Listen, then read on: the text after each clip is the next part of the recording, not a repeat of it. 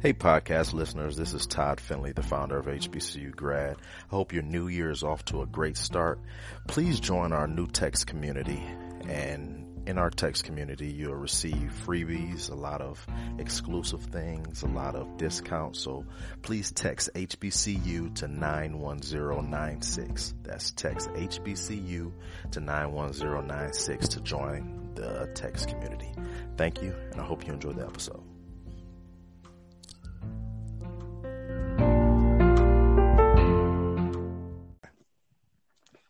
Welcome to episode 23 of the HBCU audio experience. My guest today is Barry White. Barry White is a top-tier North Carolina educator. He was popularized as the handshake teacher when a video of his individualized handshakes with all of his students went viral. He's a member of Kappa Alpha Psi. He's a graduate of Claflin University.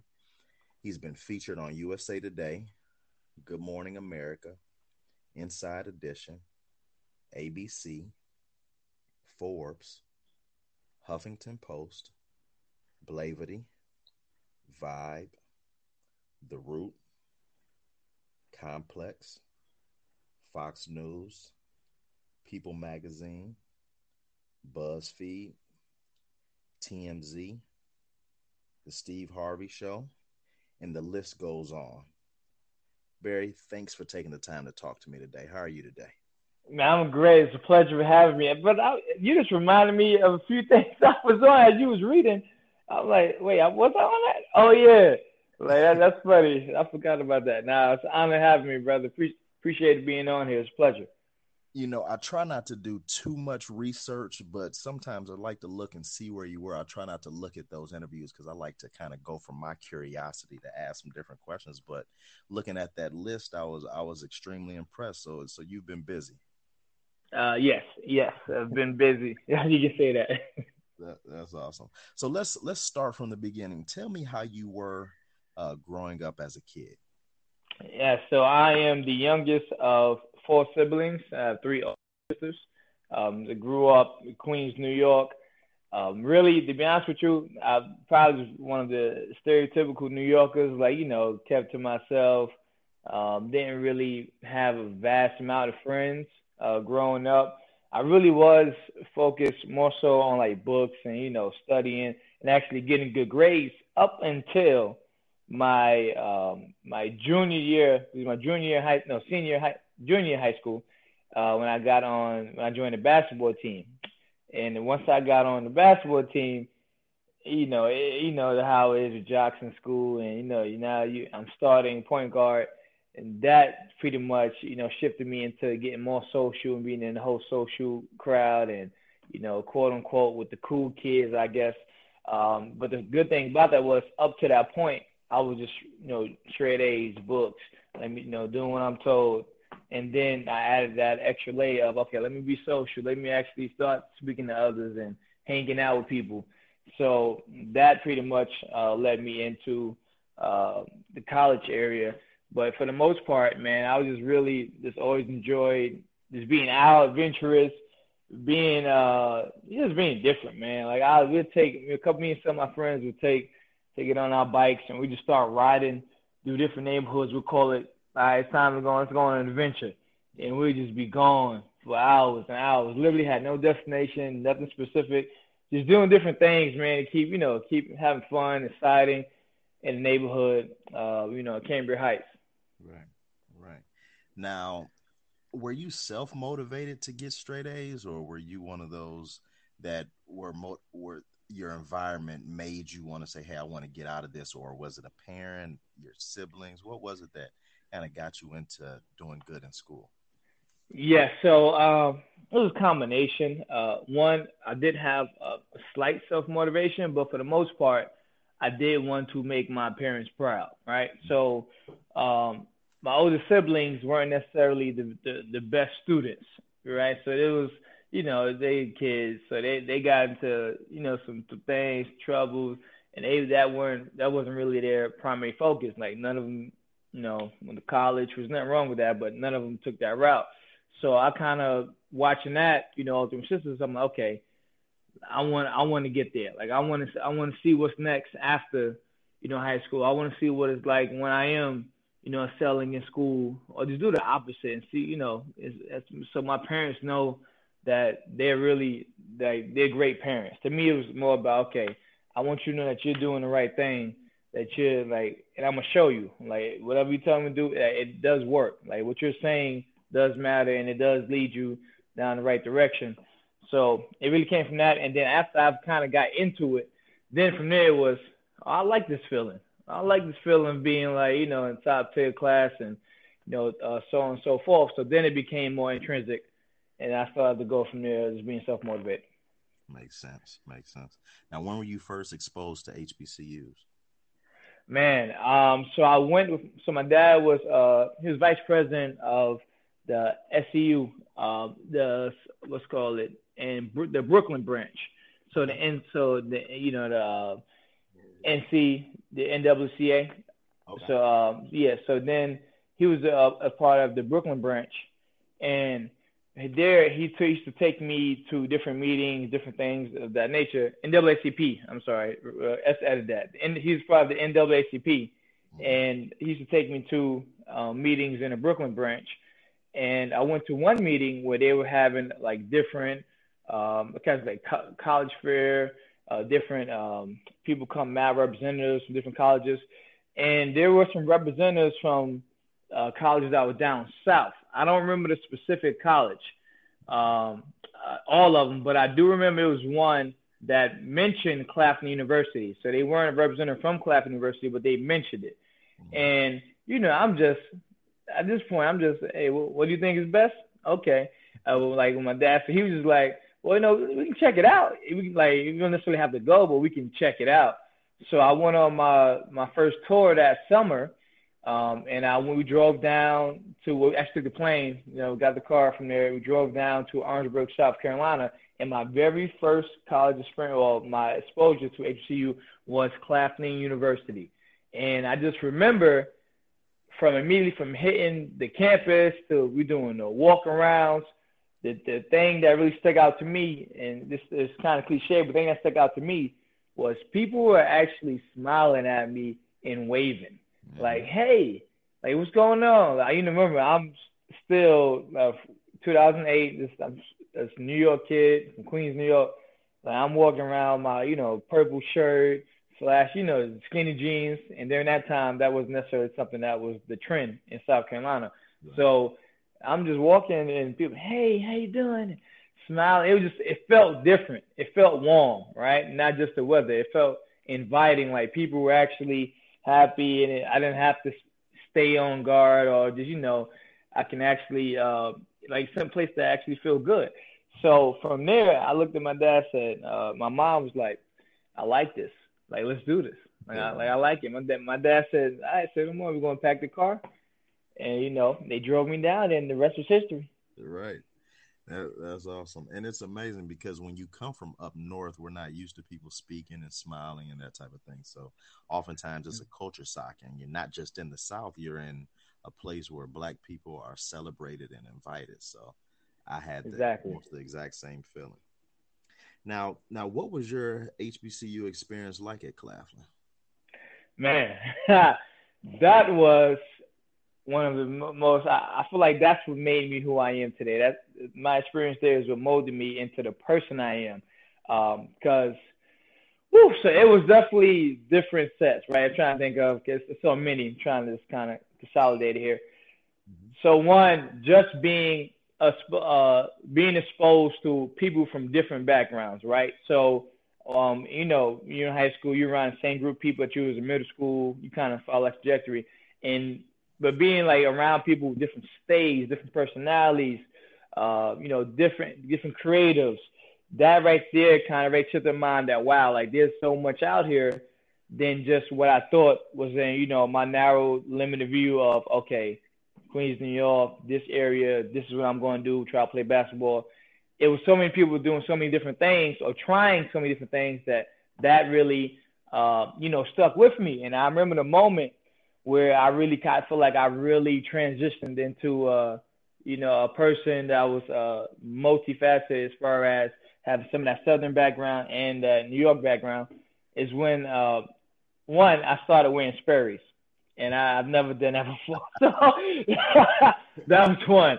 That was one. When they got me to wear Sperry's, I said, okay, yeah, I've arrived. Now officially, this is it.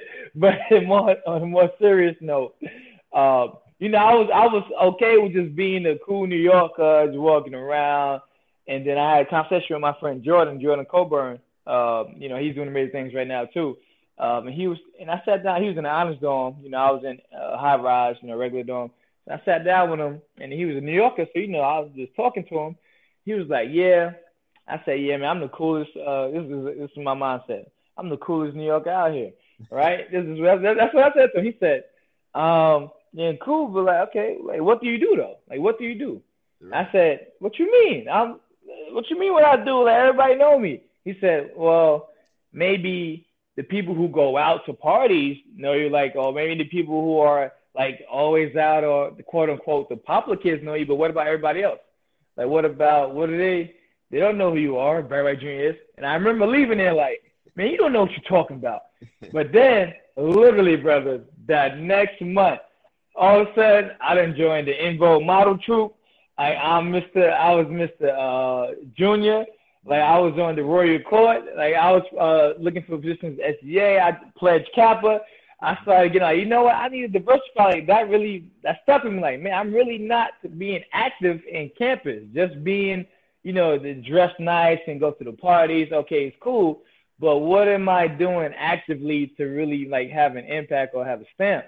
So from there, I kind of really, for that HBCU for me, really gave me those opportunities to really branch out and that confidence to go, all right, I'm going to be a part of this. Or I'm gonna join this social group that they got, the En Vogue. Or I want to be a part of, the SGA or the Royal Court, Clap University. And man, I ain't never been on stage so many times that I've been in that 1 year.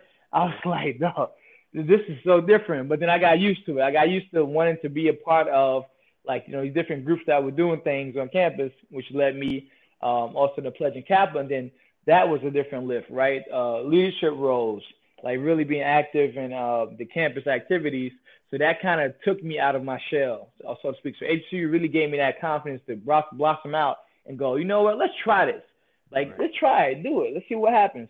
So, I really never forget that. And that's one of the great things about HBCU is so many people that are doing excellent things. It makes you raise your standards and you start doing some excellent things. But it's so many people doing excellent things, you become humble, but it keeps that ambition and that drive in you. Exactly, 100%. Why did you join a fraternity? And two, why did you choose Kappa Alpha Psi specifically? Yeah, so one, I started with what I chose. So, like I said, well, they might have right. So originally, I wasn't a fan of Kappa Alpha Psi, but I was more so off of just, surface looks or, more so the egocentric things, like, because I wasn't a fan of button ups and just the style of just how it looks. I was used to my fitted jeans and, just wearing the graphic T-shirts all the time. So, one, as I started to mature and I got a little more, into my profession and doing the clinical experiences and the educational world, I'm like, okay, I want to look presentable. I want to be presentable. And the older upperclassmen that I used to hang around, they had been there, some while, and they were interested in Kappa Alpha Psi. And then they used to talk about it a lot and like some of the things that was going on and what they were doing. Then I had a class with one of the fraternity members, Chad Clay, who was there, and he was spring 08, and he was the TA for that class, and I just watched how articulate, how he was out there helping people, how it was a standard, like it was okay. This is what I'm here to do. It's the professional look, and then from there, hanging with some upperclassmen, I say, you know what, this is what I want to be about. This is what I want to impact that I want to have. Like, really like how Chad is having in the class and when he's doing, how I looked at him. I'm like, you know what, this would be something I would love to be a part of. And then with then learning about like the Guide Right program and what they're doing in schools. I'm an education major, so this is pretty much in line and right up my alley. Like, okay, they already got the mentor program schools. They're doing this. They have the Kappa League. okay, this is really aligning. Like I'm seeing signs. Okay, me being an education major, want to be a teacher and have that impact in schools. I want to do this. So from there, I just went out to interest meeting, and then pledged, and that was and the rest is history, man. One of the best experiences that I've had.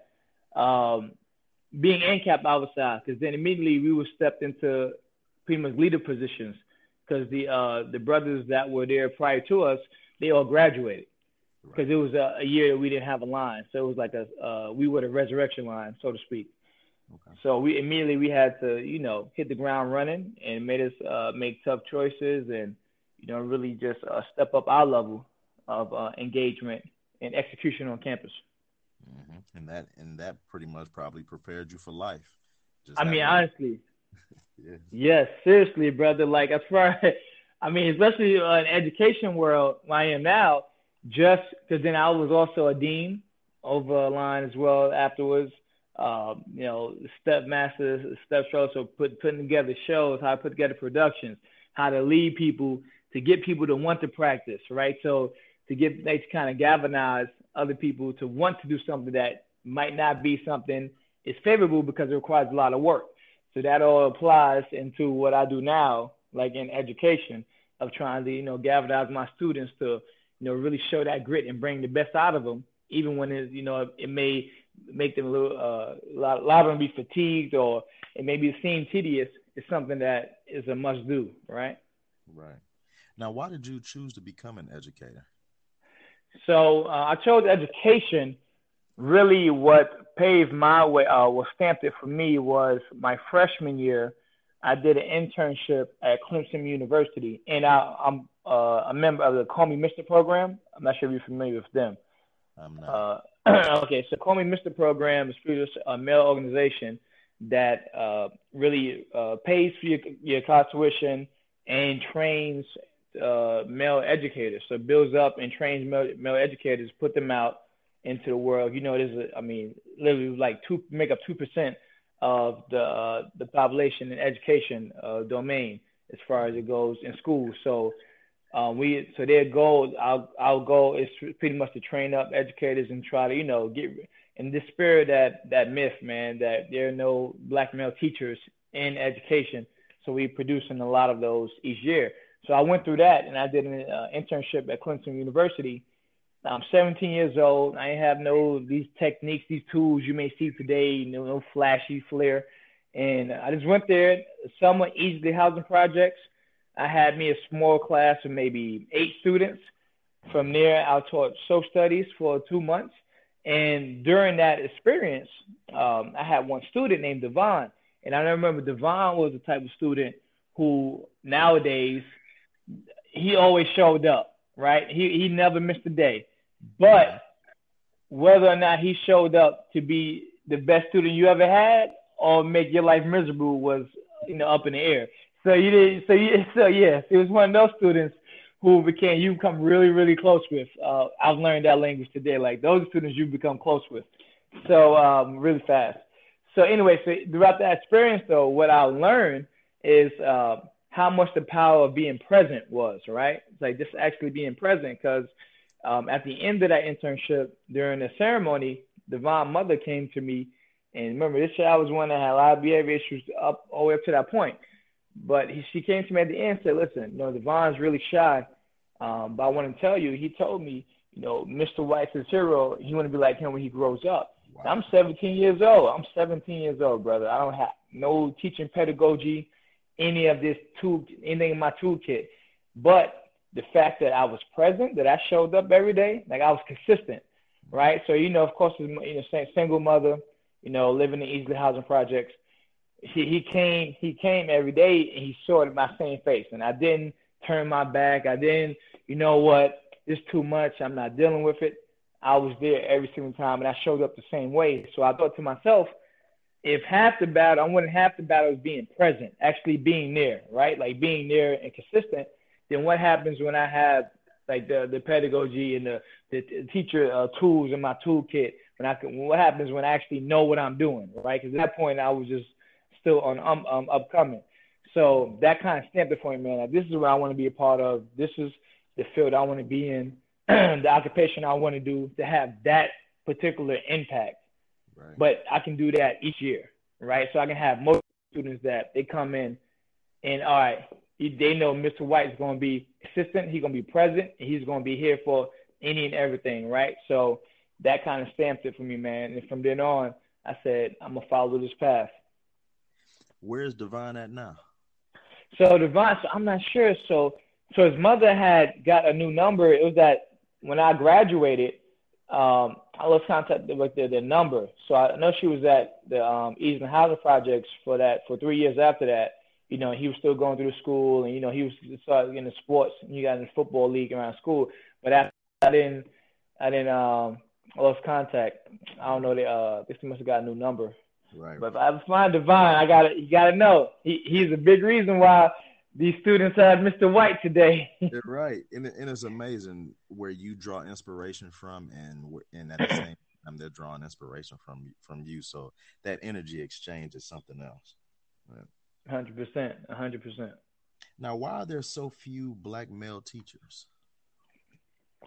It's a really good question. I think it's a combination of different things, different factors.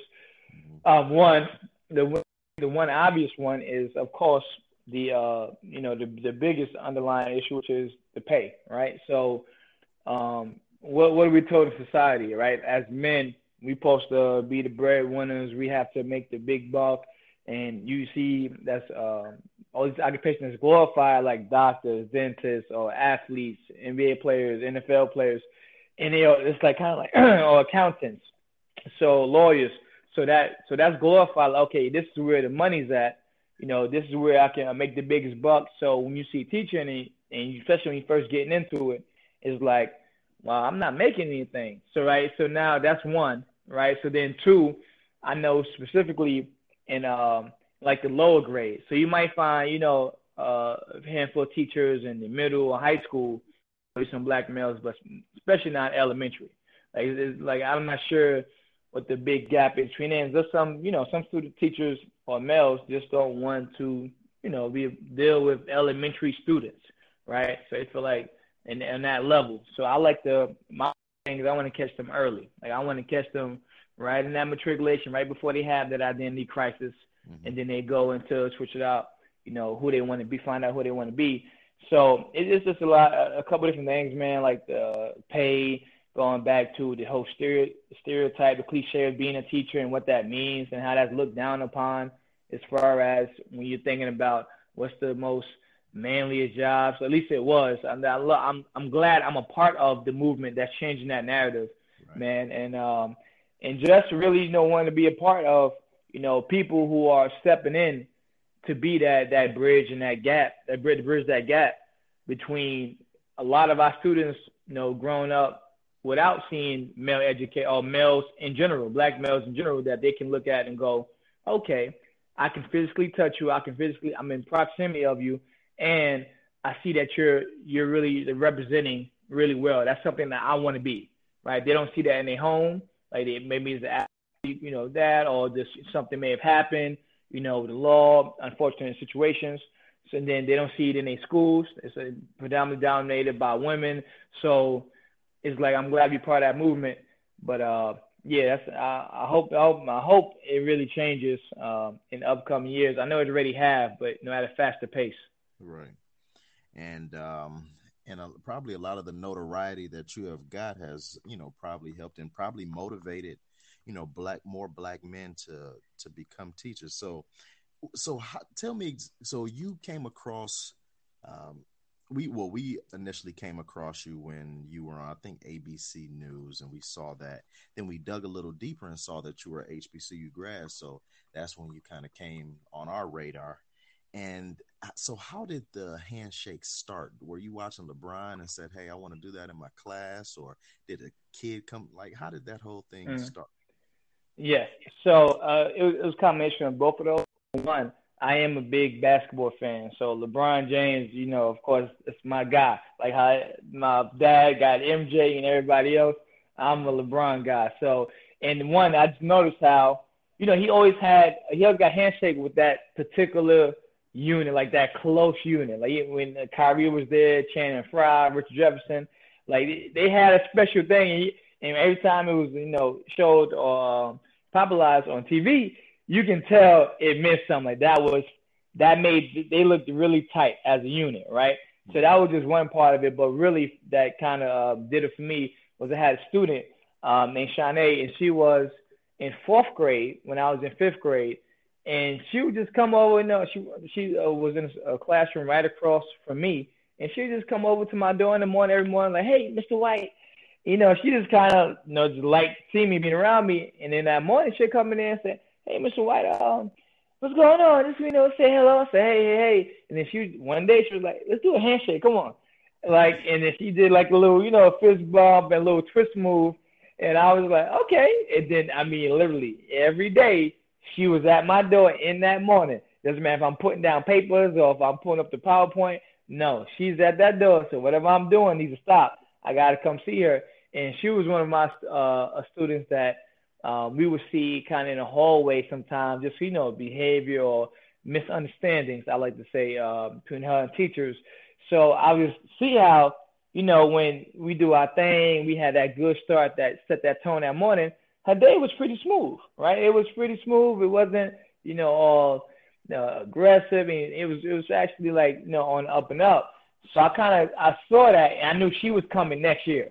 So she was coming to me the next year, and I said, well, man, I see that how like tight we are, and now let's you out with a handshake, and then what that does for her. So I want to see what could this look like if I had this for the entire fifth grade class, right? Like the entire unit. If I got that's one thing with her, I want this to matriculate all the way through the class, and I want to be like that special unit that I see on TV, like LeBron. I want us to really be that family unit. Like, listen, we ready to go to war together, and war meaning like accomplishing these academic goals and character goals. So when they all came the next year, of course, Shanae, she front and center. She was fresh at my door. She couldn't wait to get to me. So she's like, Mr. White, you remember my handshake? Yeah, I remember my handshake. And then, we handshake. And then, of course, how's it go? One student sees it. Hey, Mr. White, can I get one? Yeah. And then, and that's, I want one too. And then from there, it just spread. Bam. Like everybody, we had recess. Mr. White, I got one. Come on, let's go. It was no sitting down in recess. It was literally, all right, let's go through the line. For that first 2 weeks, it was going through the line. And then that became like our just routine. It grew to life its own. Everybody's excited for like, all right, let's go. Let's do our handshake. And then, so that became like really fun, man. And they really loved that. They were just decided to like, and they was bringing the energy before they even got into my class.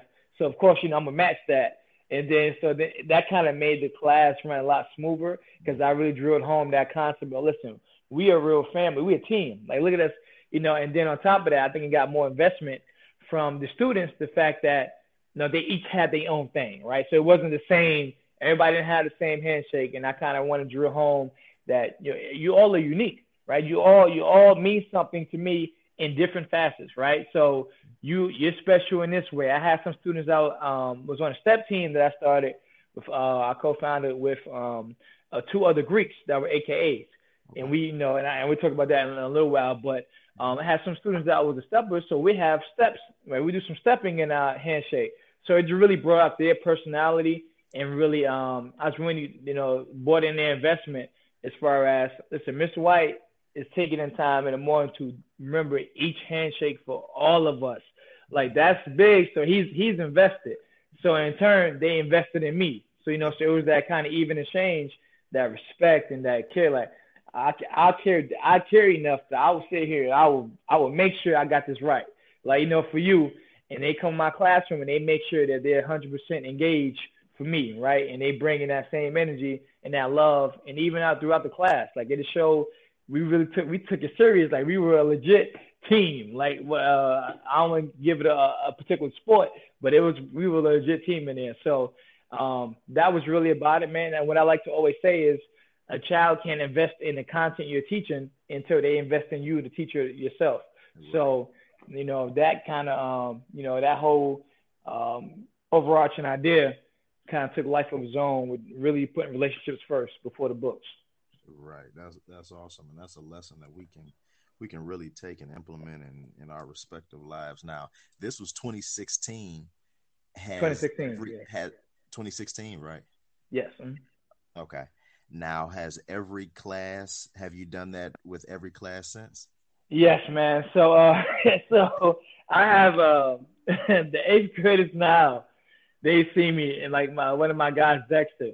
So he'll see me in the hallway, and I'll be come with my new fifth grade class, and I'll like, reach out my hand, and then I start doing it. He's like, "Oh yeah, let's go." So I'm like, "Yeah." He like, and he'll walk around looking at the fifth graders like, "Yeah, I'm the originator. I'm one of the original people." So he'll talk to them like that.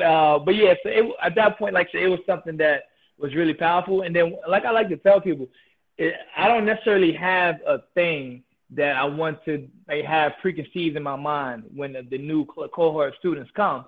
Is really based on what do y'all they want to do. So I always I just sit down, I observe, I let it play out to like what do y'all want, right? I want y'all to have ownership of this is y'all grade, this is y'all time, this is y'all year.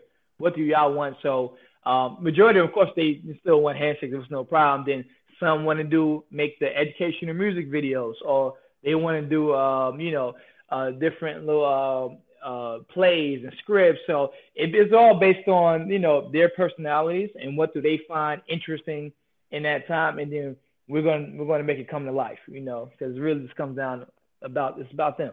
Right. Now, have you seen a lot of other teachers doing what you've done as far as implementing unique introductions to students or with students? Absolutely, man. And I love every second of it. I mean, I got messages from it didn't matter if you was a veteran, a rookie, a new teacher. It doesn't matter. I got one teacher said she messaged me on Facebook.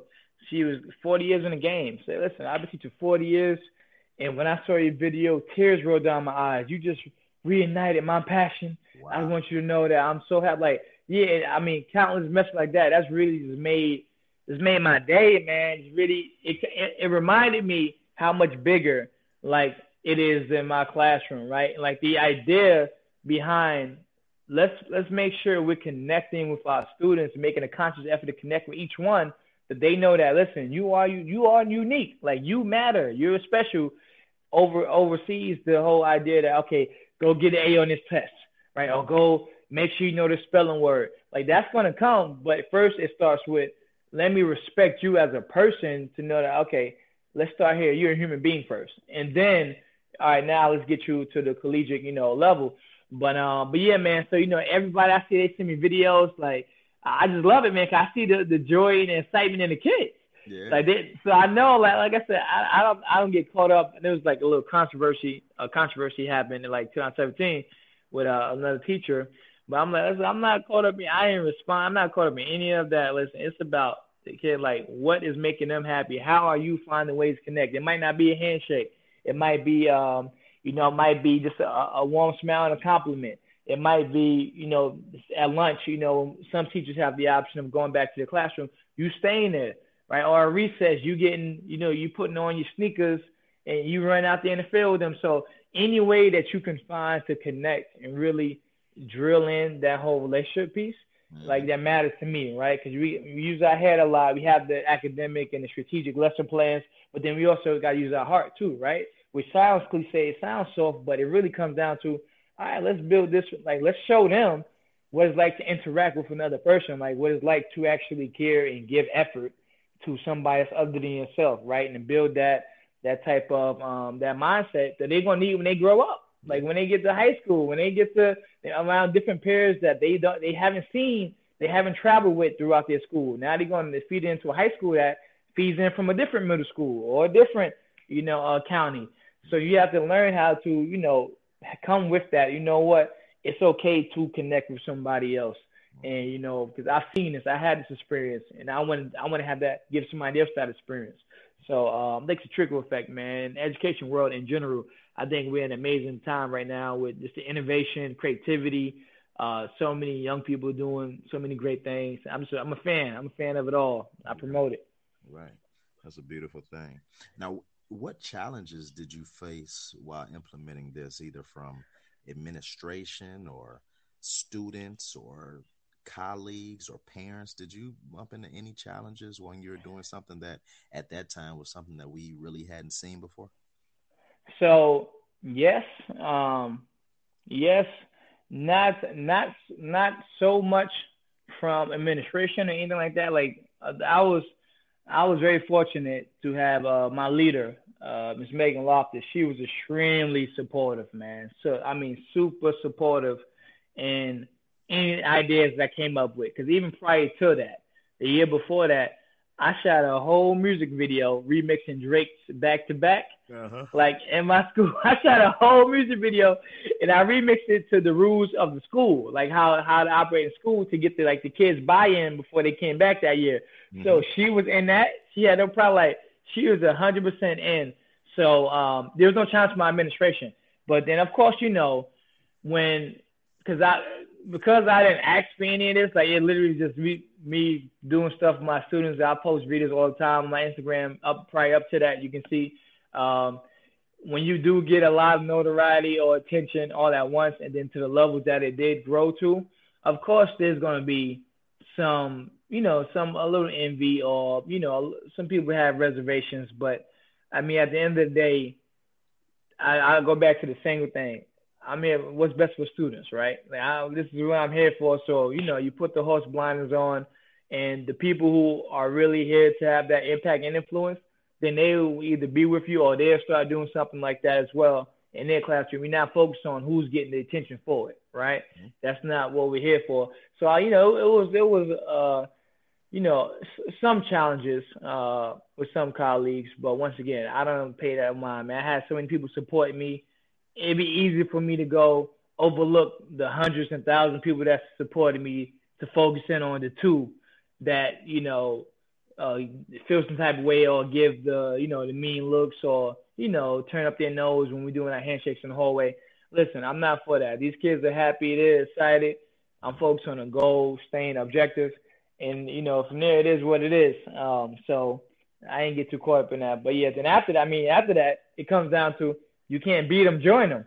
So then everybody, so when it didn't work, the opposition didn't work, and because anywhere you go, you think about it, anywhere you go, and yeah, I work at Ashley Park. They can say, oh, do you know that? Right. So like, what's the point of having that type of hate in your heart for a teacher that's trying to impact students, right? So that makes you question, what are you here for? Right. All right. So yeah. So I always thought that was interesting, even like in some of the trolls on the internet. Like, what could you be mad at? What could you possibly be mad at? Like it's kids.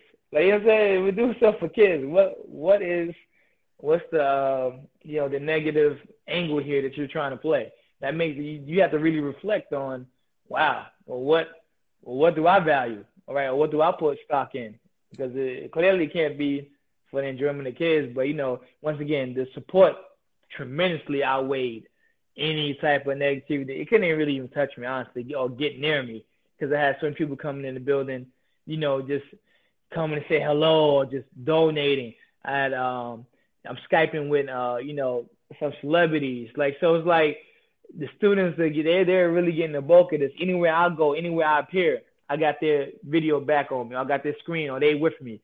So it's like that's what mattered. The parents were, they were overjoyed. They'd be screaming and, hey, there go my baby, and in tears. So that's where my passion lied, man, and where I place my value in, and that just kept it alive. Right. And I think the key there is that you are selfless in it and you are focused on what's important, and that's the students. And I think no matter what anyone is doing, if it's a business, it's about who focuses on the customers. It's not your selfish wants. It's about being selfless. And if you're selfless, all your selfish wants and needs are going to be, those are going to be taken care of, as long as you're selfless and you're taking care of who you're supposed to take care of. So even in business, you look at Amazon is relentless about caring about the customer. So what happens? Mm-hmm. The customers love Amazon. So, and we try to look at that when we're creating content. So even when we were talking about doing a podcast, my whole thought was, is this going to bring the audience value? So since you're bringing value to who you're supposed to bring value to, the rest of it takes care of itself. So I think that's the real key in that. So I'm glad you even mentioned that. So 100%. I'm Yeah, with you. Mm-hmm. yeah. Now, what difference have you seen in your children from this when before they start your class till once they're done with your class? One, man, it's just well, of course we always have the academic growth. Like Mhm. that's always going to be there because they're invested in what I'm saying. And but the other aspect of it is just the mentality. Because a lot of times, brother, because I've watched these same students, being in school have these particular, issues, whether it was just they, couldn't connect with a teacher or just the environment or their peers. And from day one, we established. I mean, I'm a real stickler. Like they tell you, like Mr. White does not play when it comes to his family. I established it from the beginning.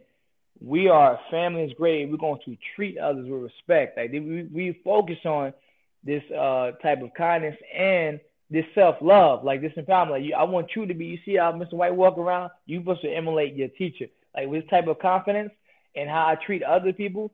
Like this is what we have to do. Like in this classroom. So throughout the year, it's literally just a bunch of celebrating, empowering others. A student randomly, they started a student was struggling with a question. Cool. Once he got it, I had one student start clapping, start doing some clap. Like they clap like just that, and I started to start smiling. You know the way you start smiling and all stuff now. So now I'm like, oh, that's cool. Let's do that. So then throughout the year, like even this cohort this year, man, when I say we are creative as people, I mean, listen, I literally like most of my ideas you may see me post or things that I do come from them. They literally I give them autonomy. Like I want them to take ownership and have that agency to advocate for themselves. That okay, this is the idea I have. This is what I want to do. Let me go do it. Right? Like let's not. I don't want you to strip you of your creativity because I got to go through a curriculum that says, all right, go to page 85. Now talk about this. No, I want you like if there's a certain way that you want to access this knowledge or that you feel as though it's better suited for your learning style. Let's do it. Let's try it. But you have to get them to a point where they can advocate for themselves because they have that type of self confidence and that self love. That you know what, let me do it. So when I see a lot, it's just like that perseverance, man. Like there is no giving up. There is no head goes down. No, no diminishing of their self confidence. Like they literally walk around like, yeah, this outfit is great. Like, and I take pride in that because I want them to early because I received that a lot when I had my HBCU experience, like that HBCU pride is a real thing. I know people think that's just a tagline. That is a real thing. So I want them to have that early, that this experience, I want you to build your character, like start building and molding like your personality and your drive. Like, so you know what, I'm gonna get this done. No matter what, and all. You know what, I'm gonna suggest this idea to Mr. White, and he's not gonna shoot it down, right? So to where we're teaching them. Because if I was doing that, now I'm teaching them when they're in college, they're in high school. I'm just not going to say nothing because that they might say no. Then I'm gonna feel embarrassed. Nope. There's no such thing. Any idea flows. Let's try it. Let's do it. So one of the biggest things outside of the academics is just the growth in their self awareness and their self love. As far as okay, I can see now that why I need to say this or why I can't say this to one of my classmates because I have some sort of empathy. Like it's not fully developed, but it's starting to take shape, right? So that portion of it, and just honestly, as human beings, just really being like, let's not be afraid to get out there and try things or be a part of something because everybody's not doing it, right? I had one student that stand on other side of the line and say, I'm not moving. That's fine. Y'all may think that's cool, but I'm not. And I sit there and I applaud them, like, and I lift them up. Because that's important to build that self-pride, man, that self-love. And that's something I'm really focusing on right now is that this empowerment of student advocacy and that scholar agency. Like they're really taking ownership for what you want to do and like how you want to do it. Of course, in a structured, organized way. And that's why we come in, to make sure that it's structured and organized and it's aligned with really pushing them to where they're, have greatness in all their endeavors. Mm-hmm. Mm-hmm. Do you plant the seeds of HBCUs in your students? So we each of so I'm departmentalized. So I teach reading. I teach all the reading to all of our fifth grade students. And what that means, people who may not know that, you can be self-contained or you can be departmentalized. If you're self-contained, you teach all subjects. Okay. So you have one class all day. You go through that. If you're departmentalized, you have teammates who may teach math, one may teach science, and then the students, their classes rotate. So we're departmentalized, and we all have names for our classes. Of course, my name is the Claflin Panthers, right? So, Okay. and then one of my other colleagues is Hampton, right? So it's like we're continuously, so we have those names, right? So I'm not imposing my will or anything. However, when they do look up, when we're connecting, especially those first 2 weeks of culture building, when I'm showing them little old videos, where those old videos at? Claflin University. So it's like, so then that prompts more questions. And then that kind of goes into like the STEP team that we co-founded when we walk around wearing our Greek letters. Like I have my Kappa jacket on. My colleagues may have their Omega jacket on, and then AKAs, Deltas, so on and so forth. And then when we started the STEP team, now that they're excited to be part of something that's new, and and that they seem like it's fun. Mr. White's part of it, Ms. Norman, Ms. Dawson's part of it. But then really the big idea is we're really driving home the idea of creating that sisterhood and brotherhood outside of school, right? So now inside school we're doing these things, but then once 3:30 hit, okay, we're going to practice. Yeah. So now they see us do this, and we show them all videos with step shows. So that sparks more questions. Well, where was that at? Oh, I did this at Claflin University. Well, what's that? All they hear about is the football schools and, like Clemson and things like that. So now that sparks a different conversation for us to go in depth with, right? Right. So now we're talking about, what's HBCU? What does that mean? So now we get to talk about that, right? So now it's kind of authentically just, it trickles in. So now throughout the building, oh, yeah, Mr. White, oh, yeah, I'm going to go to HBCU. Kids when they see their favorite teachers or their role models, they want to be where that person was. Right. So it's not like us saying, no, you're going to go there. It's more so of, hey, I like who that is. I want to go the way they did. Mm-hmm. So it kind of, and that's all we want, man. Open up that conversation. We don't know your choice is going to be your choice, but we do want them to know that and be aware of that. We have these schools, and this is what these schools have produced. Right? Like, so this is also an option for you, right? Mm-hmm. And when I try to reverse engineer of why I went to an HBCU, and I think about where the seeds were planted, I know it's because my sister went to Hampton, but then when I look back on that, my father, I think he said he saw the Florida A&M marching band, and then I had a teacher that went to Morgan State that was one of my favorite teachers. So I think that teachers have a disproportionate effect on where students choose to go to school. So we're going to have to look back in about 10 years, and we're going to have to see from your STEP team went to HBCUs. I think it's absolutely. I think it's going to be a high percentage. I'm going to have to give me some more Claflin shirts. Right. That's going to be my Friday theme from now on, wearing my Claflin HBCU shirt. Exactly. Now, in your opinion, what makes a great educator? To me, what makes a great educator, it's not necessarily one thing, so I want to preface it with that.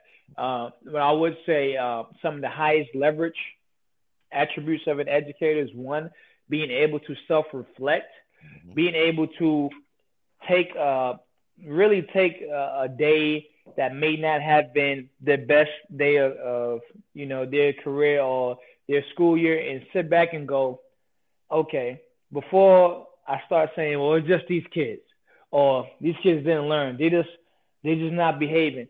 Let me reflect on what teacher moves can I do differently, right? What steps what can I try different tomorrow that's going to make this work a little better? Just being self-reflective, and then also being able to pat yourself on the back. Like, listen, that was really good. Like, because you need that. You need that, because all days not going to be great. Even my days, all days aren't great. But what I don't do is go home and just sit down in a pool of depression. I go back, you know what? Tomorrow's going to be a bad day. Let me try this and let me get back on the horse, because, it's a stressful profession, man. So just being able to sit there, self-reflect, and, of course, you have that support, like from your peers or the right administration, let me say that will be there to help you move along. But that, and then just being able to really take what we like to call the head portion and the heart, right? So having that head and heart to sit there and be strategic and do your lesson plans, and of course, target who you need to target, what extra support these scholars need academically, but then also in instilling those values, right? Those really and critical values of grit, like love, community, sense of self, and being able to intertwine the two. So as of right now, myself and a friend, we're really intertwining that social emotional learning into the academics, right? So there's this actual social emotional learning standards. Teachers love standards. So standards in I think it's the Association of School Counseling Standards, and we try to implement that within our academic. Like I'm in North Carolina, so North Carolina standards or whatever state standards you're in, and kind of intertwining both to where it's not coming in and you just, okay, I'm solely focused on this data, which is, important in the public school settings and to the state, of course. And it's a good indicator of how to drive, the achievement and increase their learning levels. However, but it's intertwined that also that social emotional piece and being able to reach them on a whole human level, because they're still little humans, right? So being able to reach them and really driving home those critical values. So there's really a self-reflection, man, being able to balance the head work and then the hard work. And at the end of the day, just having a passion for what you do, man. Because I can give you all the tips in the world, but at the end of the day, that intrinsic feeling of just really enjoying what you do, you have to be able to find those moments, right? Those, like, it's humbling, really. Honestly, I remember a quick tidbit. When I came back from Today's Show, that next day, flew back. I'm in there early, 6 a.m. So like, wow, you here? Like, yeah, the work don't stop. So that doesn't matter. Like, I'm 6 a.m. putting down papers, getting PowerPoint. The teacher coming in, strolling 6:30 to the front. Like, well, how long you been here? I'm like, yeah, this doesn't stop. This is what I do for a living. And I remember even after all that, kids ran, but it's so white, going crazy. And there was this moment where one of my students, my females, had a hand raised. I'm standing back doing a small group. And I was going, hey, what's up? And literally, this was said was, Mr. White, my stomach hurt. And that brings you back to ground, like the ground level, man. Like, that's why I always tell people, like, it don't matter what I do, what notoriety I get. I'm always going to be even keel, like, and my feet are going to be on the ground, because it's still somebody that's a little human that depends on my every decision, right? So just that right there, my stomach hurts. I have to figure that out. Like, I have to either send a nurse, I have to make a decision right there. Is somebody counting on me that needs, that depends on whatever decision I make. So, like, and so you got to find those moments, man. So that's another moment for me that, when I wake up, all right, I'm feeling tired, we know the pay is not working right now. We got to get better conditions, better resources. But I got to find a way at this point until we continue to push, the movement of education and get what we deserve, right, as educators. But I got to find a way. I got to find those moments to keep me going. Yeah, and that's what I see from talking to people, is that the best people are people that are kind of in the clouds and the dirt. Clouds being that strategy and what you need to do, and then being in that dirt, like you say, putting on your shoes and running out there with the kids playing, putting the handshakes together and really doing the work. And then you put passion on top of that. It doesn't feel like work. So getting in there at 6 a.m., you probably woke up at 5 happy. Yeah, right. So, I mean, yeah, exactly. I'm with you. Mm-hmm. Yeah, so that's no problem. Now you have inspired a lot of people, and your kids are inspired by you. Where do you draw your inspiration from? Honestly, one from them. I mean, like I said, I'll be remiss if I sit here and try to take credit for like a lot of these ideas. It literally just came from my students wanting to do something, and I'm just green lighting it, almost like a movie director. Go ahead, try it out. Right. So really, I get from them I'm fascinated, man, with kind of like 9-year-old, 10-year-olds, like what they come up with. And I know we in a new generation, where they are definitely more advanced and, to a tech savvy, a little more, street smart than what we may have been when we was growing up. But it just really fascinates me when they come up with some of these innovative ideas or chants or, hey, let's try it, Miss White. We made up something for our block, right? Because they get into competition mode. Mm-hmm. And so that keeps me like, man, that's really good. Okay, well, let's also add this. And then on top of that, just from other educators, like man, I'm a big fan of applauding other people, man, and just really lifting up the amazing things that they are doing. Like I sat down with one of my friends that I present with in my Teach Your Heart Out conferences, and when they say like, yeah, one thing I always love, man, is that, just remember there's room for everybody. Because sometimes when you get some type of notoriety, you can start to feel like, I know some people like start to feel pressure, like, oh yeah, I have to, well, maybe Barry's doing this or this guy's doing that, and then you feel like you have to do. No, this is not the NBA. There's no MVP trophy at the end. Like nobody's getting MVP trophy. So like, I love when I'm watching and seeing other people doing things. Oh yeah, I'm gonna try that in my room, right? Oh yeah, this is different, creativity of like the graphics or documents they create or templates. Like I'm snatching. I really believe in like this is a sharing profession where we got share ideas and get that. So I have people that I look at like that, man. From here, from different across the states, and that's one good thing about social media. It allows us to see, people from all different countries and counties, and to where I don't have to necessarily be there to draw inspiration from them or what they're doing, and then like that. And then the last thing really is my parents. I mean, when I say my parents, of course, mom. I'm talking about the students' parents. Like when they come in and happy, and they're just, hey, miss, all you do is talk about, your class and how it's fun, and man, I seen him grow in this reading level like that. That keeps that drive alive. Like, yeah, okay, I want to create more moments like that for your family too, right? So that's where really I get it from. Right. Give me some tactics. This is a selfish question. As a parent, mm-hmm. Give me some tactics to that I should implement with children outside of the classroom that can help them be better scholars. You're talking about, so this is both like this the whole child, right? Not just academically, right? Yeah, just the whole. Okay, yeah. In general. Gotcha. One, I really, really believe in the affirmations, right? The positive affirmations. You can't get enough of that.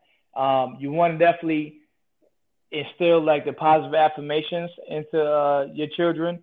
You want to simply tell them like when they're doing good, but at the same time, you want to provide feedback, right? So I always love saying feedback's a gift. Like that's how I was saying in my principalship program.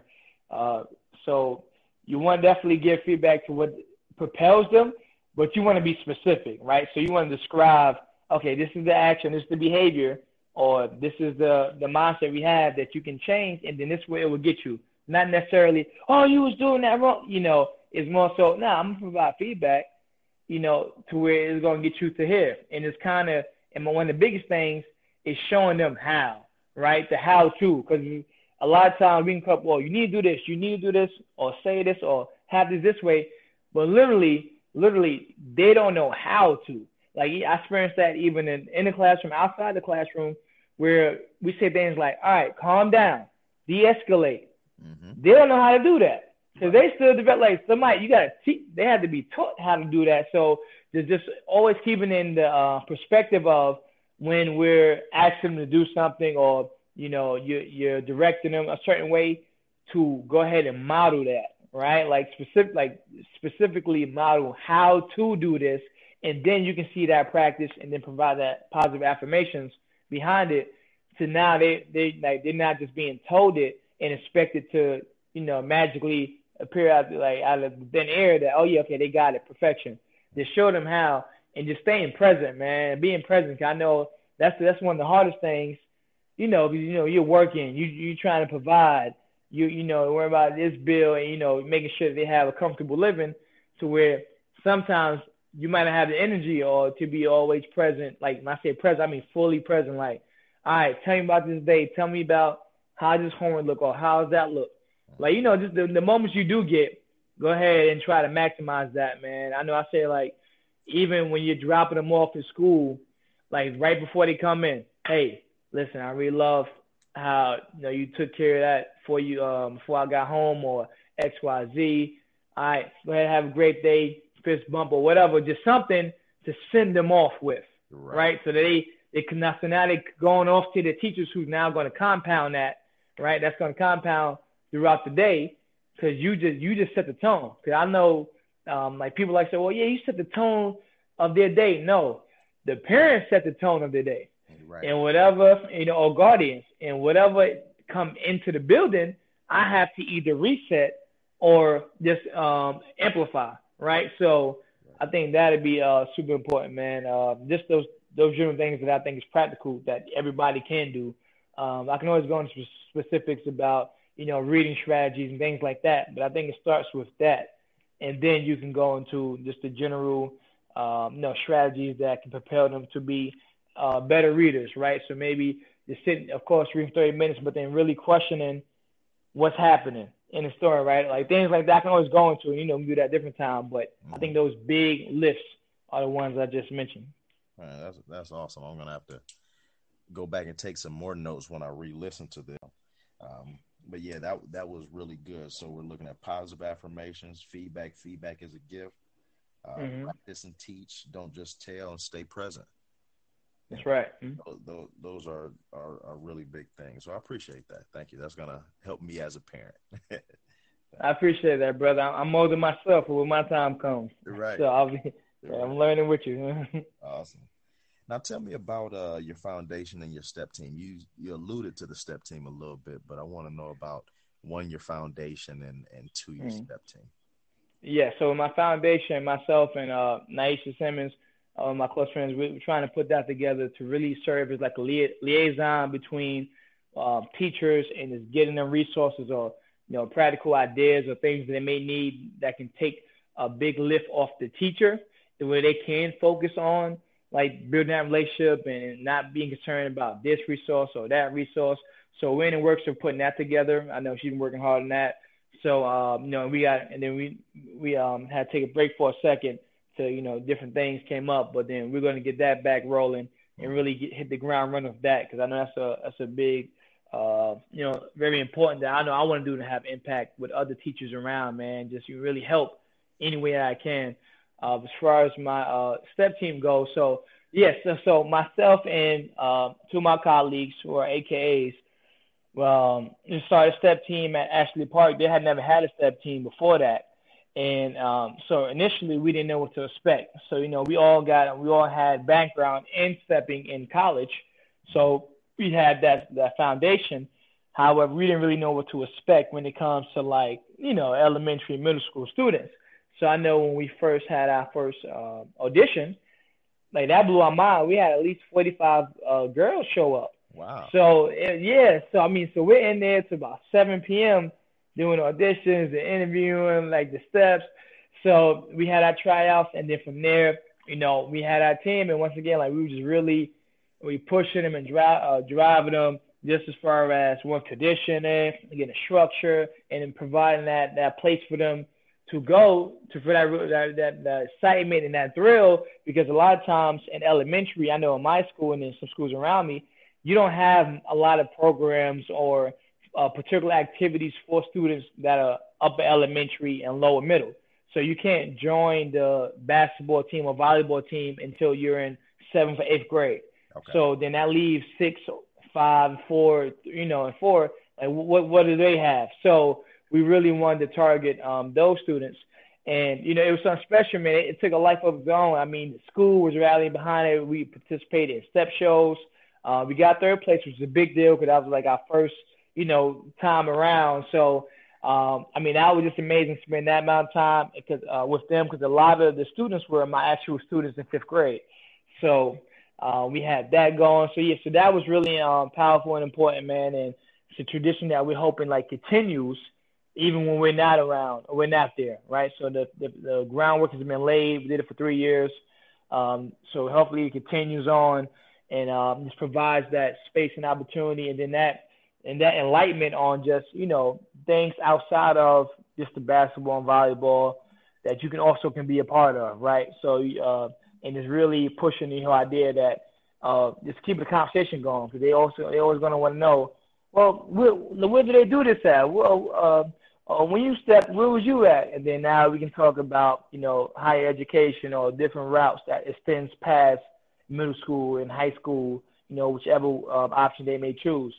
So that was really important, man, to us in our school. I was really happy that we were able to do that. That's awesome.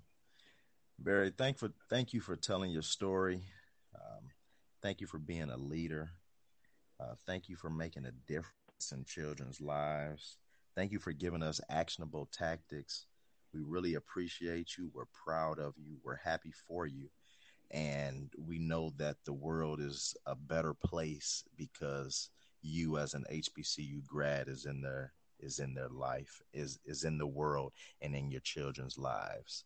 So we really want to thank you for taking the time to talk to us. Where can people find you on social media if they want to reach out to you? Yes, on Instagram, it's Barry White Jr., BARRY WHITE JR, 2 underscores. I'm also on Twitter. I don't actively use it much, but I'm going to start now. That's B White. On YouTube, I have a YouTube channel. You just type in Barry White Jr. and you'll find it. And I'm going to start, providing a lot more content, practical educational resources and strategies. And it's, it's just the fun things that you can do with your classroom and get the kids really engaged. So you can find me on those, man. I appreciate you having me, brother. Listen, I've been seeing the HBCU grad, podcasts and the content. I've been like, man, I need to be a part of something like that. So I was really appreciative and just, and humbled and honored that you allowed me to be a part of this.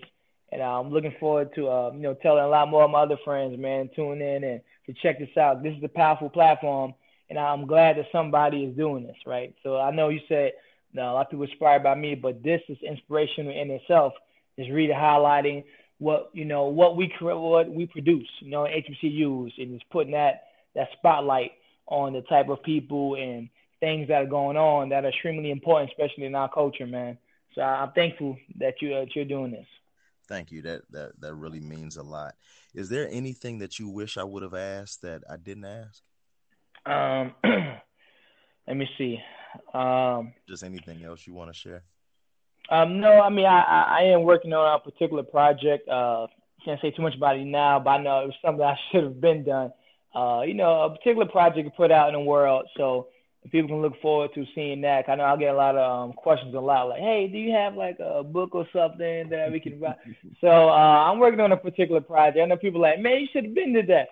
But, hey, I want to make sure it was right, it was full of quality, and that, it'll be something that has longevity and long-lasting impact. So you can look forward to that coming out soon. Like I said, I'm just happy to be a part of this beautiful educational community that's out here really highlighting and sharing and just sharing the amazing things that we're doing. And one thing I do want to say, educators, do not be afraid to show the amazing things you are doing in your classroom. I know sometimes we can get caught up in the buzzwords of edutainers and stuff like that, but the whole idea is, if you're not sharing it, then how are people finding it? Exactly. Right? Like how are people getting ideas? So don't get caught up in the social media hype of, they're just showing off or they're just doing that for the kid. Listen, show the amazing things you're doing, because I want to do it. Like, I want to take it. So,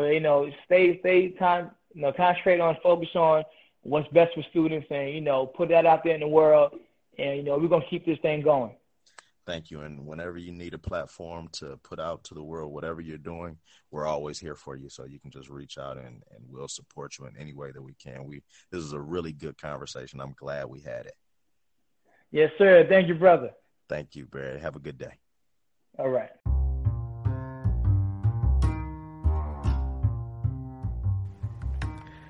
Hey guys, thank you for listening to the episode. We really, really appreciate your attention. For more information, go to hbcugraduates.com. That's hbcugraduates.com. That's kind of the epicenter of our world, where you can find out everything that we're doing. We update it daily. You can buy merch from there. You can get everything from there. So that's hbcugraduates.com. Again, thank you for listening. Catch you on the next episode.